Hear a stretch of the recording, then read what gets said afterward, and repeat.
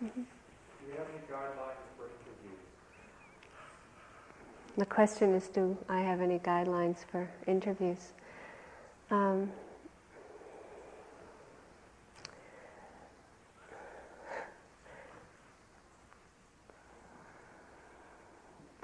I would try to keep the conversation at the interview with what's happening for you, in your days of practice. So if you have any questions or any difficulties, but to try to keep the theme of the conversation in regard to your own experience rather than kind of a lot of esoteric questions, and to try to keep aware of the time, that because we have a lot of people here. So those are the main things.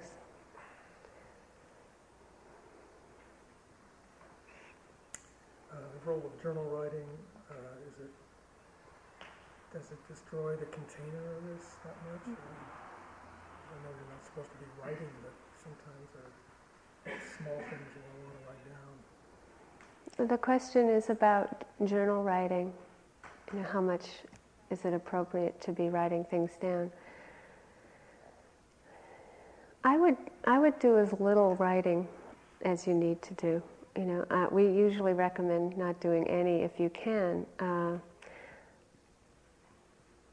I would look at the motivation, because a lot of times we tend to be wanting to keep any insights or understandings that we have. There's a way in which we don't trust that we're going to remember, later. Yeah. So if it's just, I would really look at the motivation. Sometimes people need to write if they're going through a difficult time, and you talk with one of the teachers, and sometimes it is helpful. But a lot of it will be a fear that we're not going to be wise, 4 months from now, and that we need to refer back to that. And in that way, I would discourage it. Yeah. It's that. Yeah.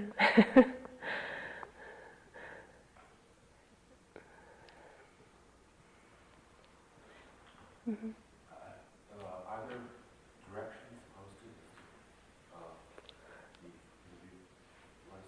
I don't know. I don't think directions themselves, but if you, where the office is, there's a stairway that goes upstairs, and all the interviews are up that stairway, and when you get to the top of the stairway, go to the right around that corner, and all the interviews are down that hallway. And just ask someone if you can't find it. Michele, I think there's a little map at the top of the stairs. Okay. Yeah. Thanks.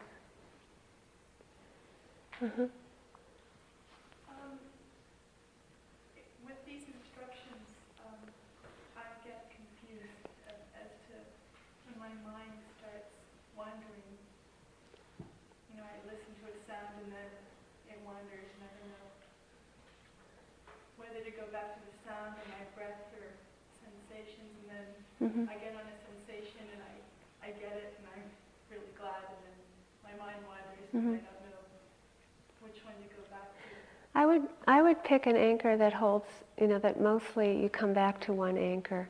So we're trying to introduce different ways of anchoring in the present moment, because some people find the breath really helpful, some people find sound really helpful, some people find a combination of body, breath, or body, sound helpful. So if you're used to using the breath as an anchor, if you notice the mind wandering, just go back to the breath as the initial anchor.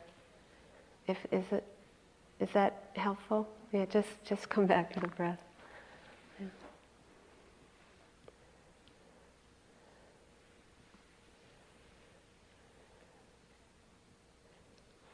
And if you have any questions about that, I would, we're all unique in how we work with the anchor in the present moment. So in your interviews, I would really make use of that time to ask questions about that, how it's working for you, and we'll help you if you're having any question or doubt about how you're working with it.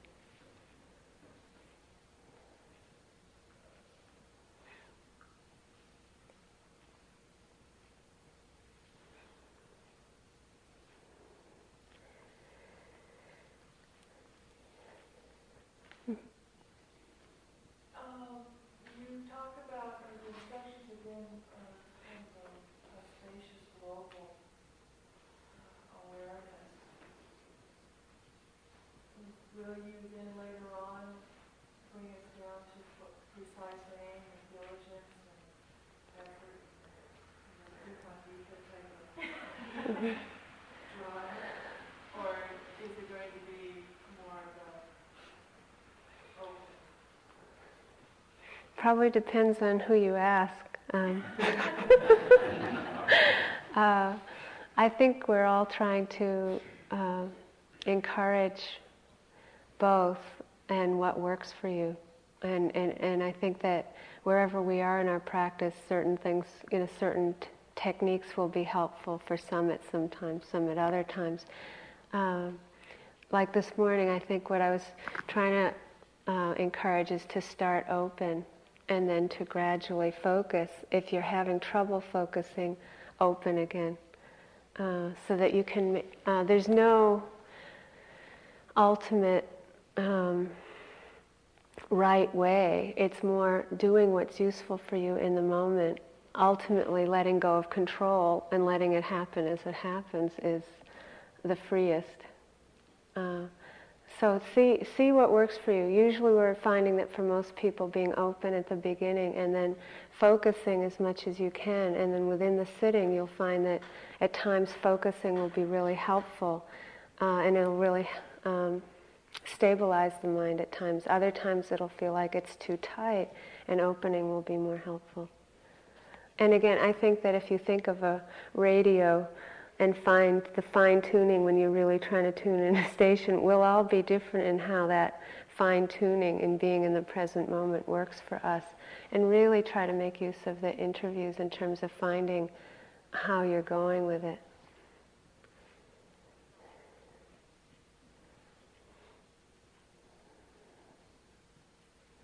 Not too spaced out, not too tight, but just right.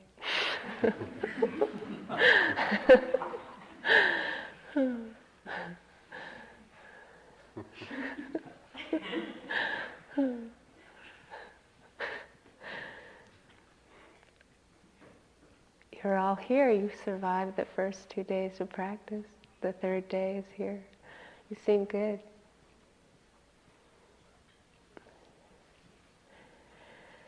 So I guess you all know there's interviews today.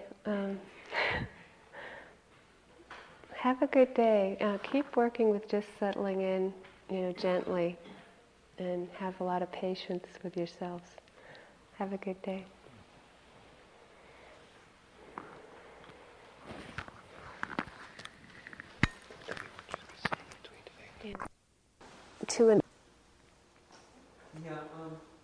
This is stuff that came up for me out of Joseph's talk last night about desire. Like he talked about how it can be invisible to us because it's so ingrained, and how fantasy can desire underlie fantasy. And I've been aware that almost all of what I call thinking takes place in the form of fantasy.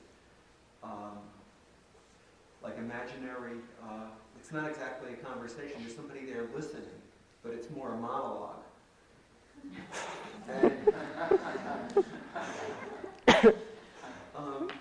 But of course there's nobody there. It's just in my head, and I tried to look at that. I'm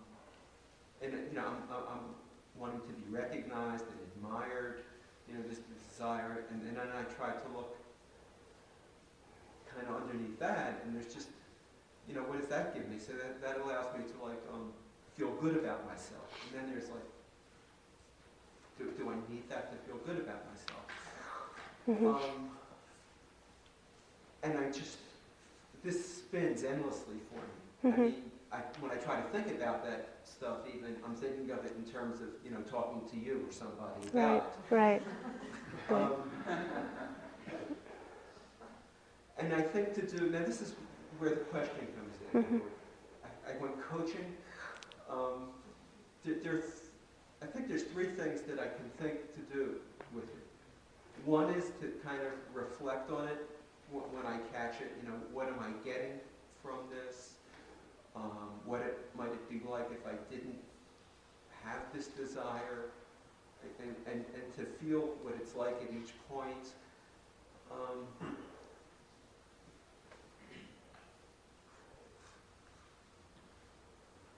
I forget what else there was. Okay.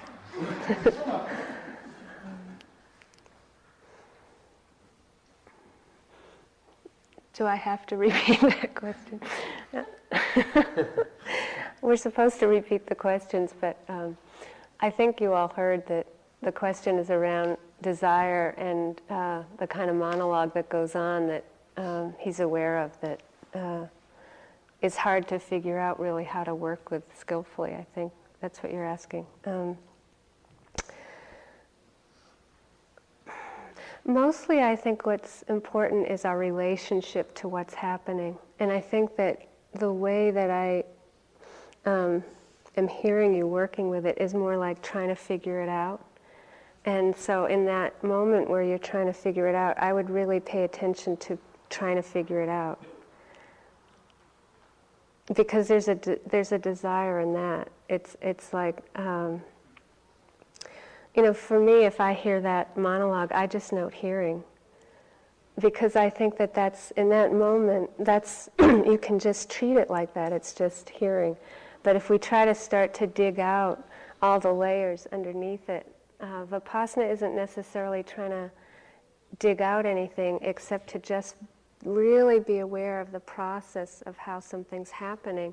And if we're getting caught, to step back and look at our relationship to it.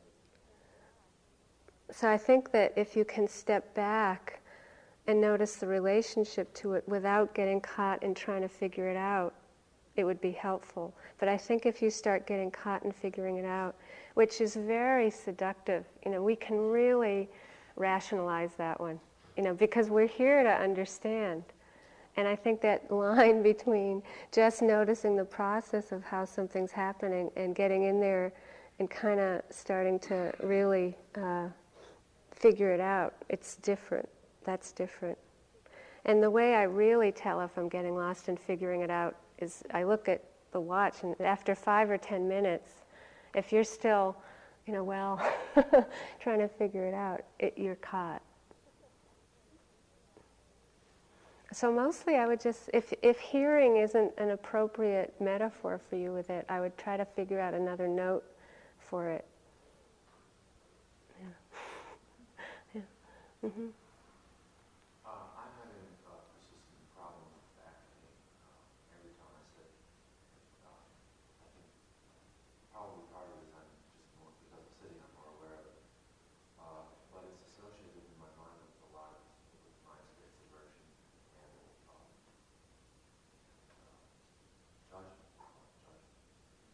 And I'm not sure which is coming first, whether I'm creating it by my thinking or whether I'm just exacerbating it. But I'll get up in the morning and I'll think, oh my God, I have to go through this agony. Yes. I guess it's kind of a setup. It becomes a kind of a circular thing where the one reinforces the other, and I'm just wondering if there's any way to investigate it, more skillfully or what. I can sit in the library with not too much pain, and there are some problems there, but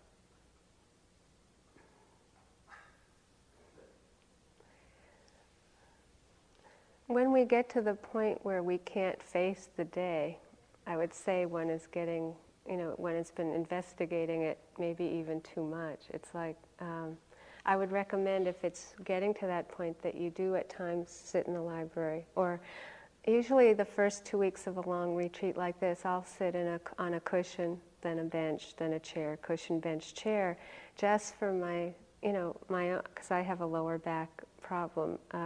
It helps me ease into the schedule. Because the first 2 weeks, unless you've had an unusual life, it's a big change for the body to get adjusted to that posture. Although some people have the karma where it's much easier than others. Within that, I would work with it according to your energy. So if you're low energy, I would really try to develop an awareness that isn't going to that pain. Try to stay away from it when you're low energy. Really try to go to the breath or hearing Because if you're tired, it's going to become a war, and you'll lose. If we're tired, we don't usually have the energy to have the mindfulness to see it clearly. And there'll become a pattern of getting lost in it and almost like developing aversion to it. Will reinforce the aversion to it. If you're high energy, there's a real chance to be mindful of it and going into that area and really investigating what it is that we call pain and unpleasantness. And when there's mindfulness, we see through the resistance. It's like there isn't a resistance to the unpleasantness. There's an ability to open to it, sink into that experience, and not have a problem with it. And that's very invigorating, energizing. We understand. So at those times I would really go into it, but keep up a relationship with the breath if it's a chronic area.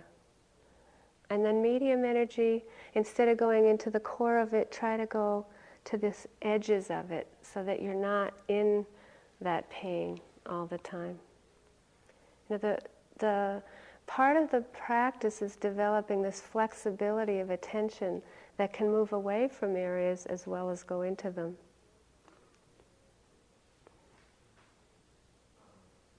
You said something about resistance. Could you just either repeat that or say a little more about that exacerbates it? We tend to be conditioned to have resistance to unpleasant experiences. And when there isn't much mindfulness, when we're tired, we tend to try to get into the pain, but we can't because there's so much resistance.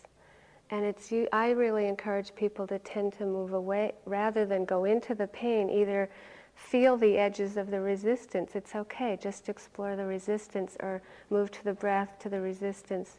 And when there's mindfulness, there's the ability to either say, oh, resistance, and to go into it, allow it, and usually we can sink right into that unpleasant sensation at that point. The resistance melts.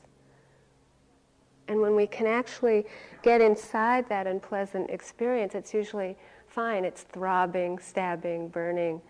That's usually one of the, more... pain is a very intense sensation. And we usually can notice some change when the mindfulness is there within it. At least it's throbbing, or at least it's hard, but there'll be a sense of there's space around it. Yeah. Mm-hmm. There's two elements to my experience of the practice that I get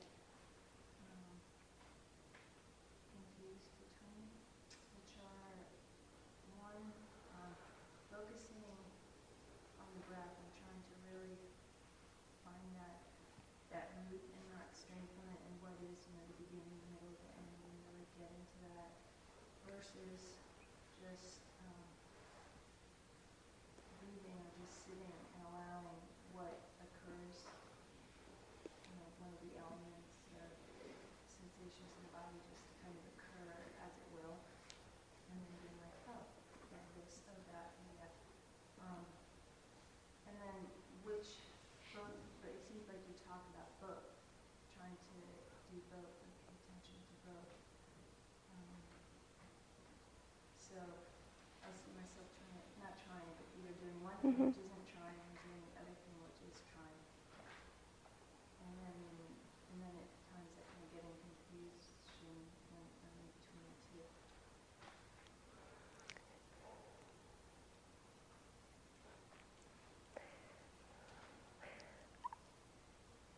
There's a lot to be learned in precision.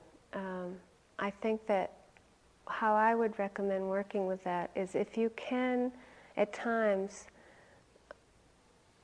bring the attention to a more precise focus and investigate in that way.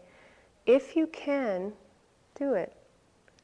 But if you can't, work with the open awareness, and try not to see one as more important than another. They're both very valid ways of experiencing, and they're both important to cultivate.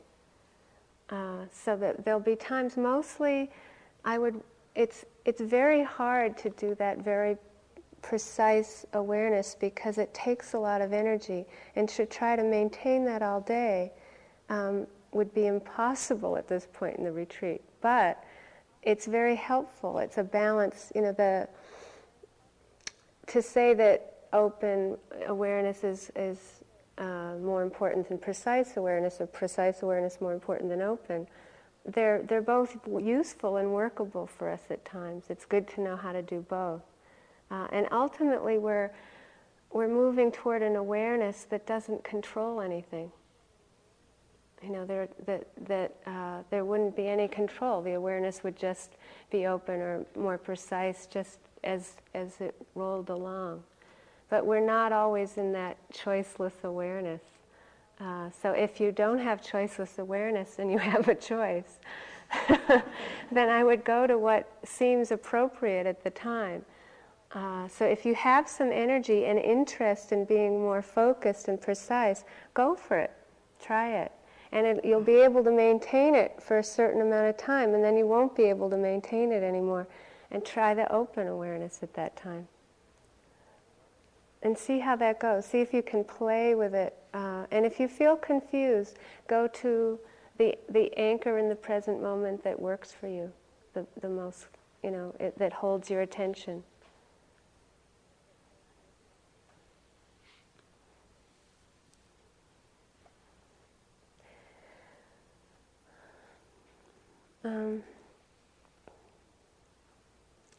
There's one more question that I'll answer quickly, which is, what is the purpose of walking meditation, concentration or insight? It's both. The walking meditation, there's levels to why we do anything. So it's great to learn how to pay attention when we're walking. And that one reason for doing walking meditation is to pay attention while we're walking. But that we can develop concentration in the walking, and we can develop insight in the walking. The movement of the legs is the anchor, just like the hearing or the movement of the breath is the anchor. In the walking, it's the movement of the legs that's the anchor. And if other things arise while you're walking, like hearing, for example, if it's strong, notice you won't have a choice. If you're walking and a sound calls the attention, it'll be choiceless. Just let the attention know that hearing's taking place. And then when it's not calling the attention anymore, just go back to the walking. And if something, say, there's a big, huge obsessive thought pattern or a big emotion that's happening and you can't pay attention to the walking, that's usually when we suggest to kind of stop the walking, really let whatever's happening, and then continue to walk. But mostly we encourage just, to keep walking through whatever's happening. Even if, you notice hearing, you can keep walking. But if something major's happening, sometimes it's helpful to stop, allow it, open the eyes, open up, and then start in again. Well, it looks like we might have some vitamin D today, so enjoy it while it lasts.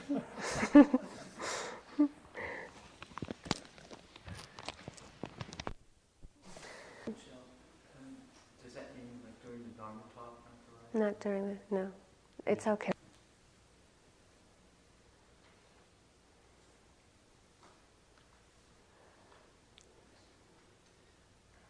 Mm-hmm. I have a lot of conflict and confusion around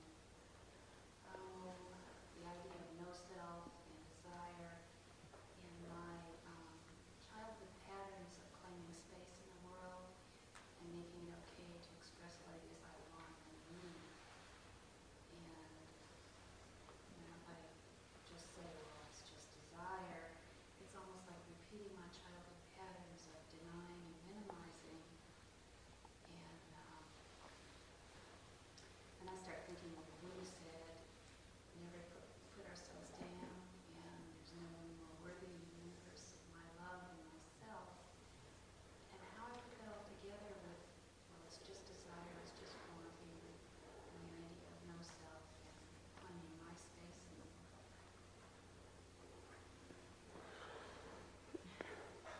We're supposed to repeat the questions for the tape, that's why I'm smiling. The question is around, I'll synthesize it. The question is about how to work with desire in a skillful way in the world. The awareness practice gives us the choice in terms of whenever a thought appears in the mind. If we're not aware, we're usually just a victim of the thought process, and we tend to go with different thoughts like, I want this, I want that, without any kind of discrimination. So the mindfulness practice gives us the chance to be able to notice the thought process itself and to see if we're identifying with a thought, believing a thought in a way that where we can really look at the intention on a very deep level underneath the thought and see if that action that we're about to do, if we're about to fulfill a desire, is healthy or not. And the way we determine that is to see if it's healthy not only for ourselves but for other beings as well. If one tends to be conditioned to think of others first and not oneself, then the mindfulness practice will give one the choice to actually consider oneself as well as others. If one tends to think of oneself first and not consider others, then it also balances that. One can have the choice to consider others as well as oneself. So there is such a thing as a healthy action, a skillful action. That's what we're trying to develop, and that includes taking care of ourselves and considering others. So I think if you have that kind of conditioning, whenever you have a choice around an action, it's important for you to consider the intention in terms of yourself as well as others.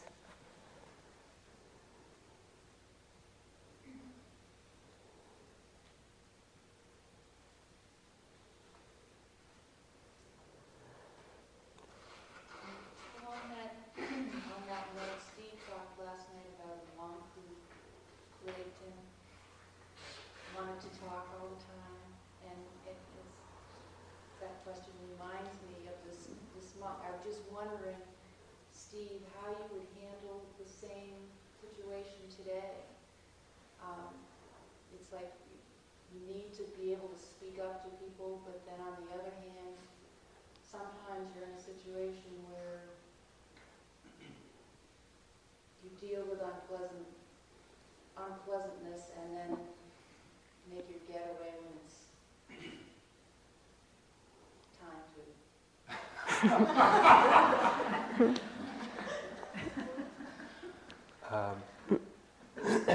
I think the training that I received, working with that irritating monk, was to understand that there are times when there are conditions that you can't do anything about. I couldn't do anything to him. I couldn't make him stop. I tried. And given that situation, I still was concerned about my own happiness and doing whatever I could in order not to be tripped out by my own irritability.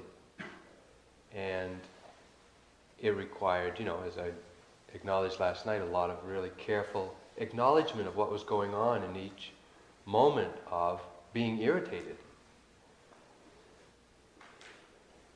In the world at large, often we don't have that steadiness of mind, but even a little bit can prevent us from acting in such a way that we're going to take a little irritation and make it into a crisis. So a little bit of mindfulness could stop an unskillful reaction. And later, when the irritation had subsided, maybe some careful reflection would give me some ideas on how to approach that person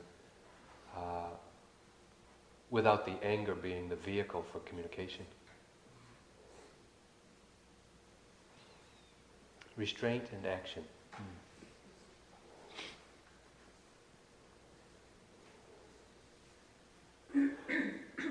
When we do the Brahma Viharas over the 3 months, I think you'll find that the last Brahma Vihara, equanimity, is a very powerful boundary practice. The first 3 Brahma Viharas help us to connect the heart with all beings and feel interconnected with all beings. But that doesn't mean that we don't know that we take responsibility for ourselves, and we're the ones who need to also protect ourselves. On the level of no self, there's really, when we're aware that we're interconnected, we wouldn't neglect ourselves as part of the whole. We also wouldn't neglect others. There'd be an equality of how we care.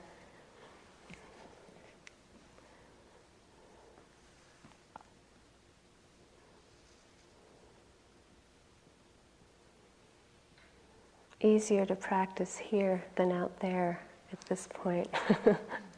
Confused in meditation when I see visual stimuli. With my eyes closed, sometimes color patterns or sometimes strong pictures will come to the foreground. I don't really see myself as thinking, though, and I get confused whether I should be noting that or... I would note seeing. Yeah. It's interesting to really... Yeah. Well, it's great because in a way, what we call a thought, just like what we call a hand, what our experience of hand is very different than often what we think hand is or see hand is. But when we bring our attention and actually feel the sensations, it's a whole universe in itself. And the thought process, we might think that it's just maybe words. But actually, if you look very closely, there's a lot of seeing in thinking. And it's to be able to, the more quiet you'll get, the more you'll be able to just note seeing. And then if you have a lot of awareness, see what happens to the image when you note it. Yeah.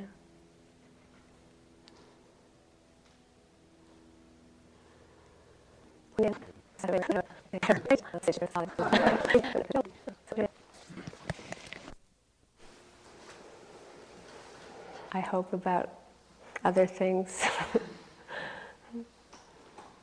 Mm-hmm.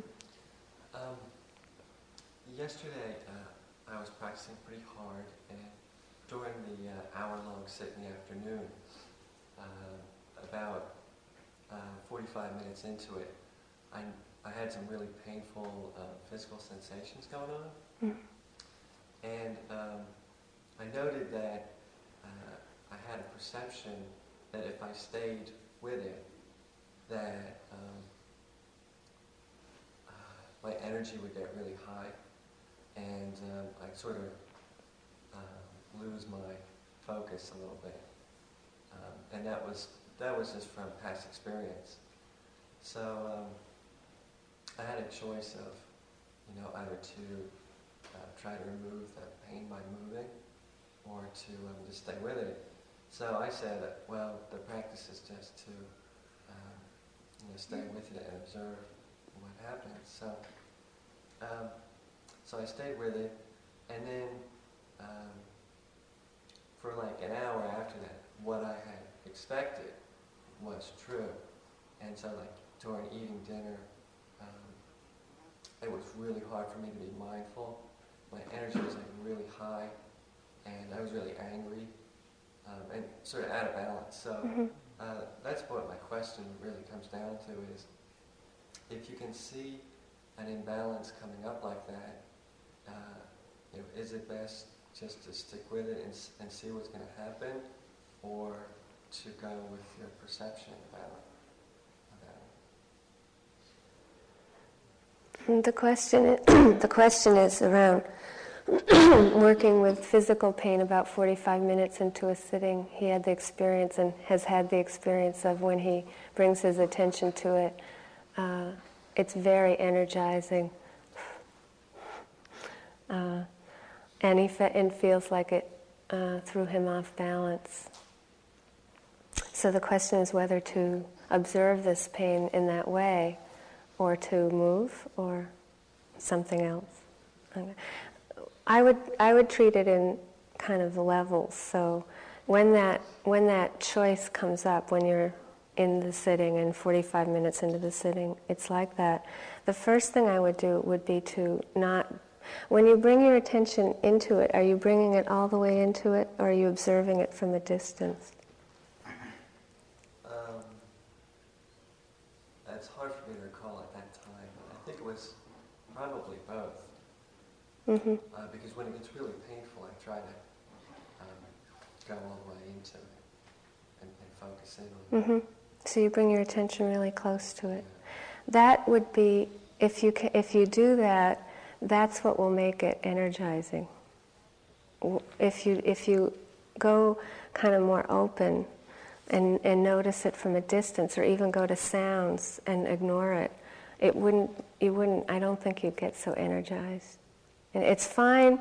It's also fine to move, but I would take it in steps. So instead of bringing the attention and going way into the core of it, if you know that energizes you, I would move away from it, back to the breath, observe it from a distance. You might get called into the pain, but then you would just leave it, notice it from a distance, open up to sound, so that you can keep the balance with it. So you don't have to always go into the core of it to notice it or explore it. With something like this, it really helps to have like a flexibility of attention, like an elastic band. And if you go into it and stay in there a long time, the concentration usually increases and the energy might increase, but there might not be the mindfulness, this non-judgmental attention. That's usually what throws us off. So if we don't have that very,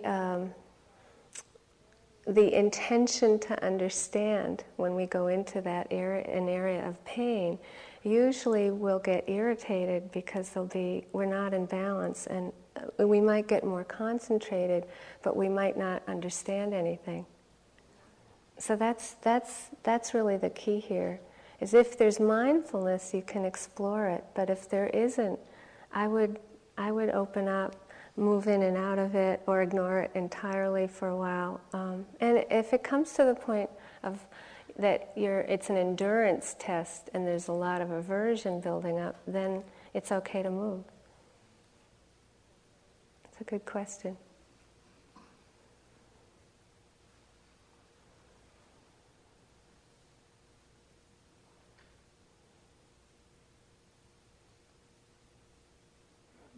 Kind of a related question.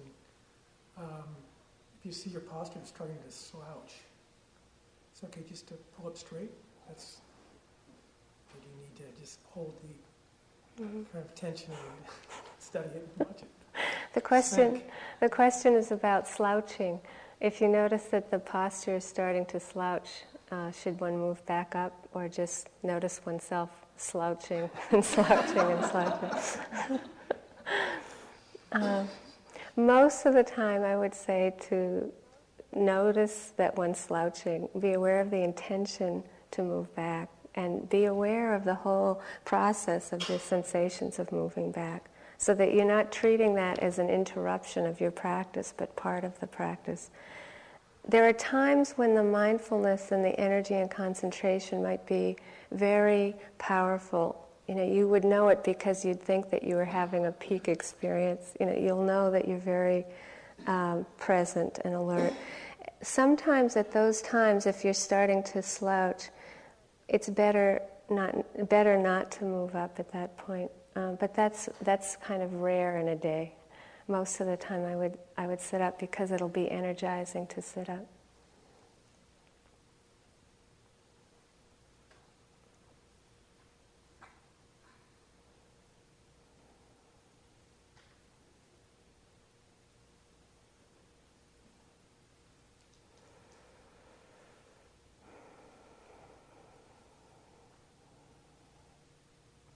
So most important,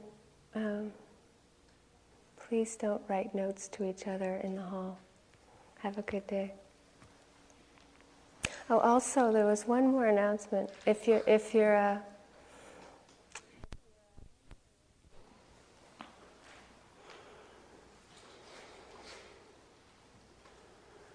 any questions this morning?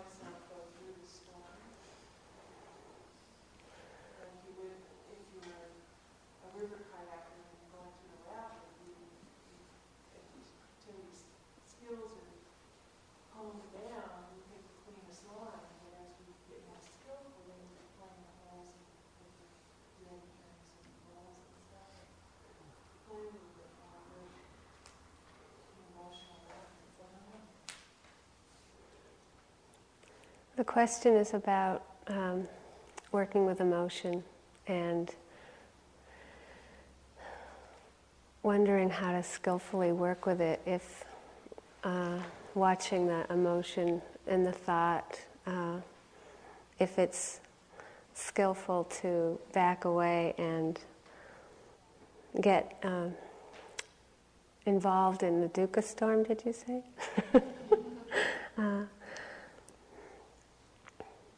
In some ways, a feeling of play, I think, has an element of flexibility, and I think that's nice. You wouldn't want to purposefully choose to get involved in a thought. I mean, if you cannot get involved in a thought, it would be more skillful not to.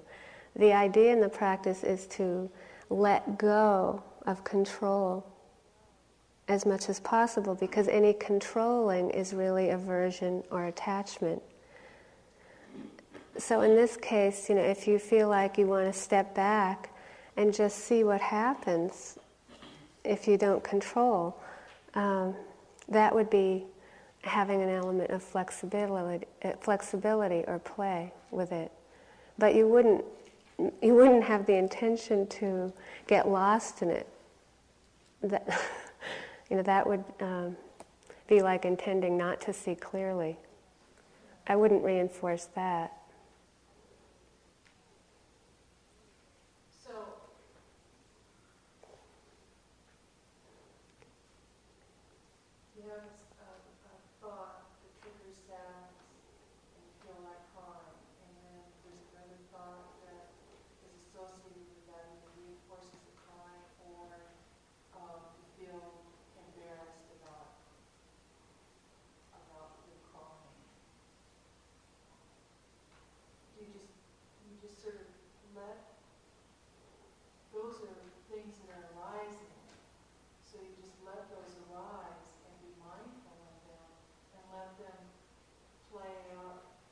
Right.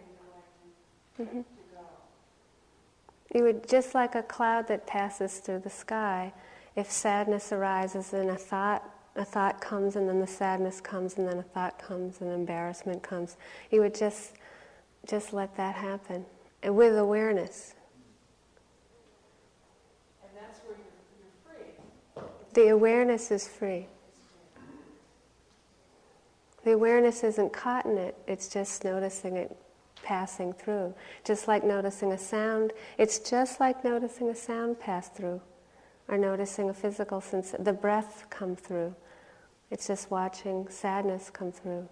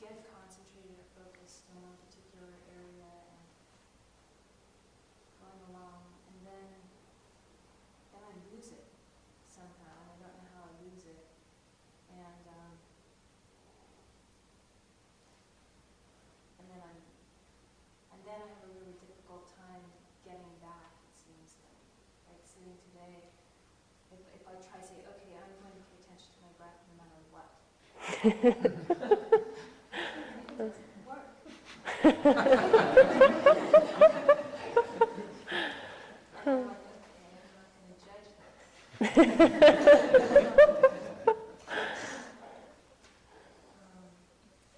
it's not helping. I mean, it sounds fun, but it's really frustrating. The question is about getting lost, even though one has the strong intention to be with the breath.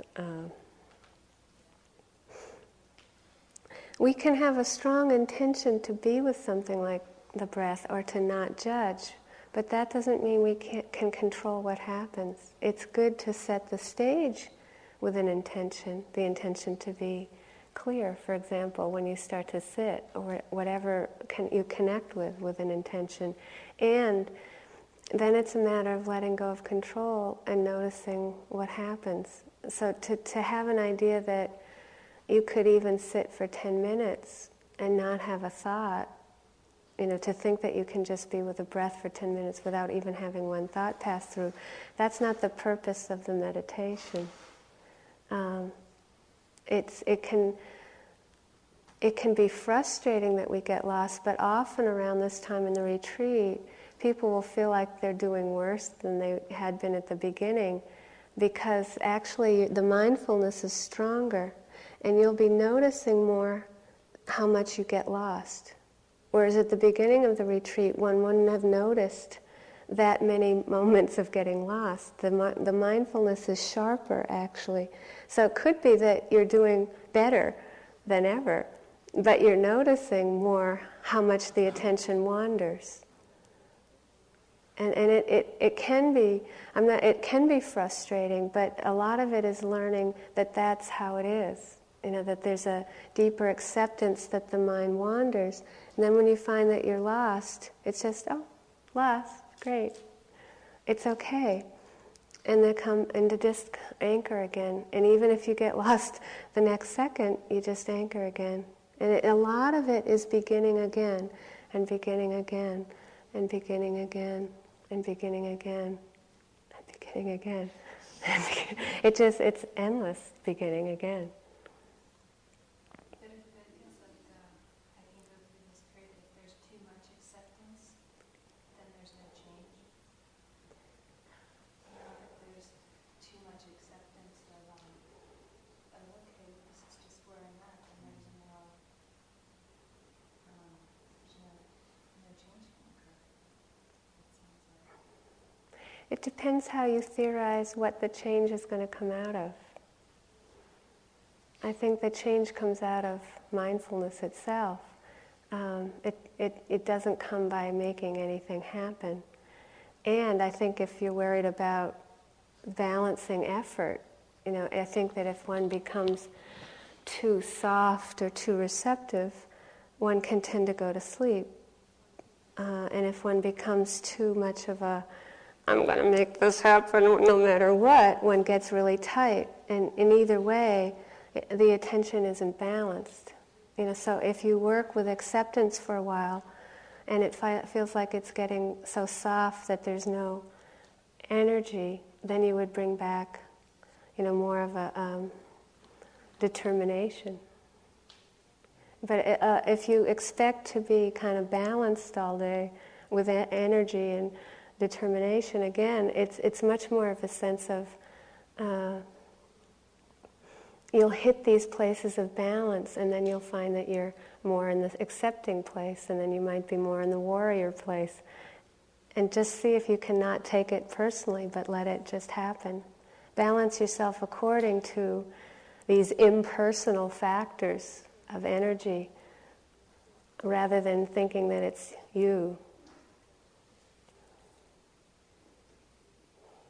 Patience. Mm-hmm. In league with her question, I kind of feel like I'm in the practice doldrums right now. And there was talk the other night about there being this upward curve. Purification process. Right. This is pretty empirical. But if there's anything that you need faith in, is in that process then? I mean, just keep coming back. There is something going on. Maybe you don't see it. Right. The question is about feeling like there's a sense of doldrums in his practice rather than an upward curve of progress, one would say. If you have an image of doldrums, it's like, say there's a boat, a sailboat, way out in the sea, and there's no wind. What can you do about it? You wait. But you do the best. The more, every moment that you come back to the present moment isn't wasted. Something's happening. Yeah, I noticed being the practice leader, somehow that gives you a lot of juice. Right? It's true. It's peer pressure. That's one of the benefits of sitting with a group. There's a lot, I remember when I used to sit in my room, and I'd, in the back when I used to, years ago, and I'd be really careful walking around, and the moment I walked in my room, I'd shut the door and I'd go, yippee! I don't have to be mindful. Throw things around, and it would be like, oh, there's some power in being with a group because there's more energy for being here. But try to have patience with the times when there's no wind, because the wind will come back, and it doesn't. Please don't try to judge your practice. Where it's like you have no idea. The more the retreat goes on, you'll have no idea where you are. But I can assure you that it's moving. Yeah.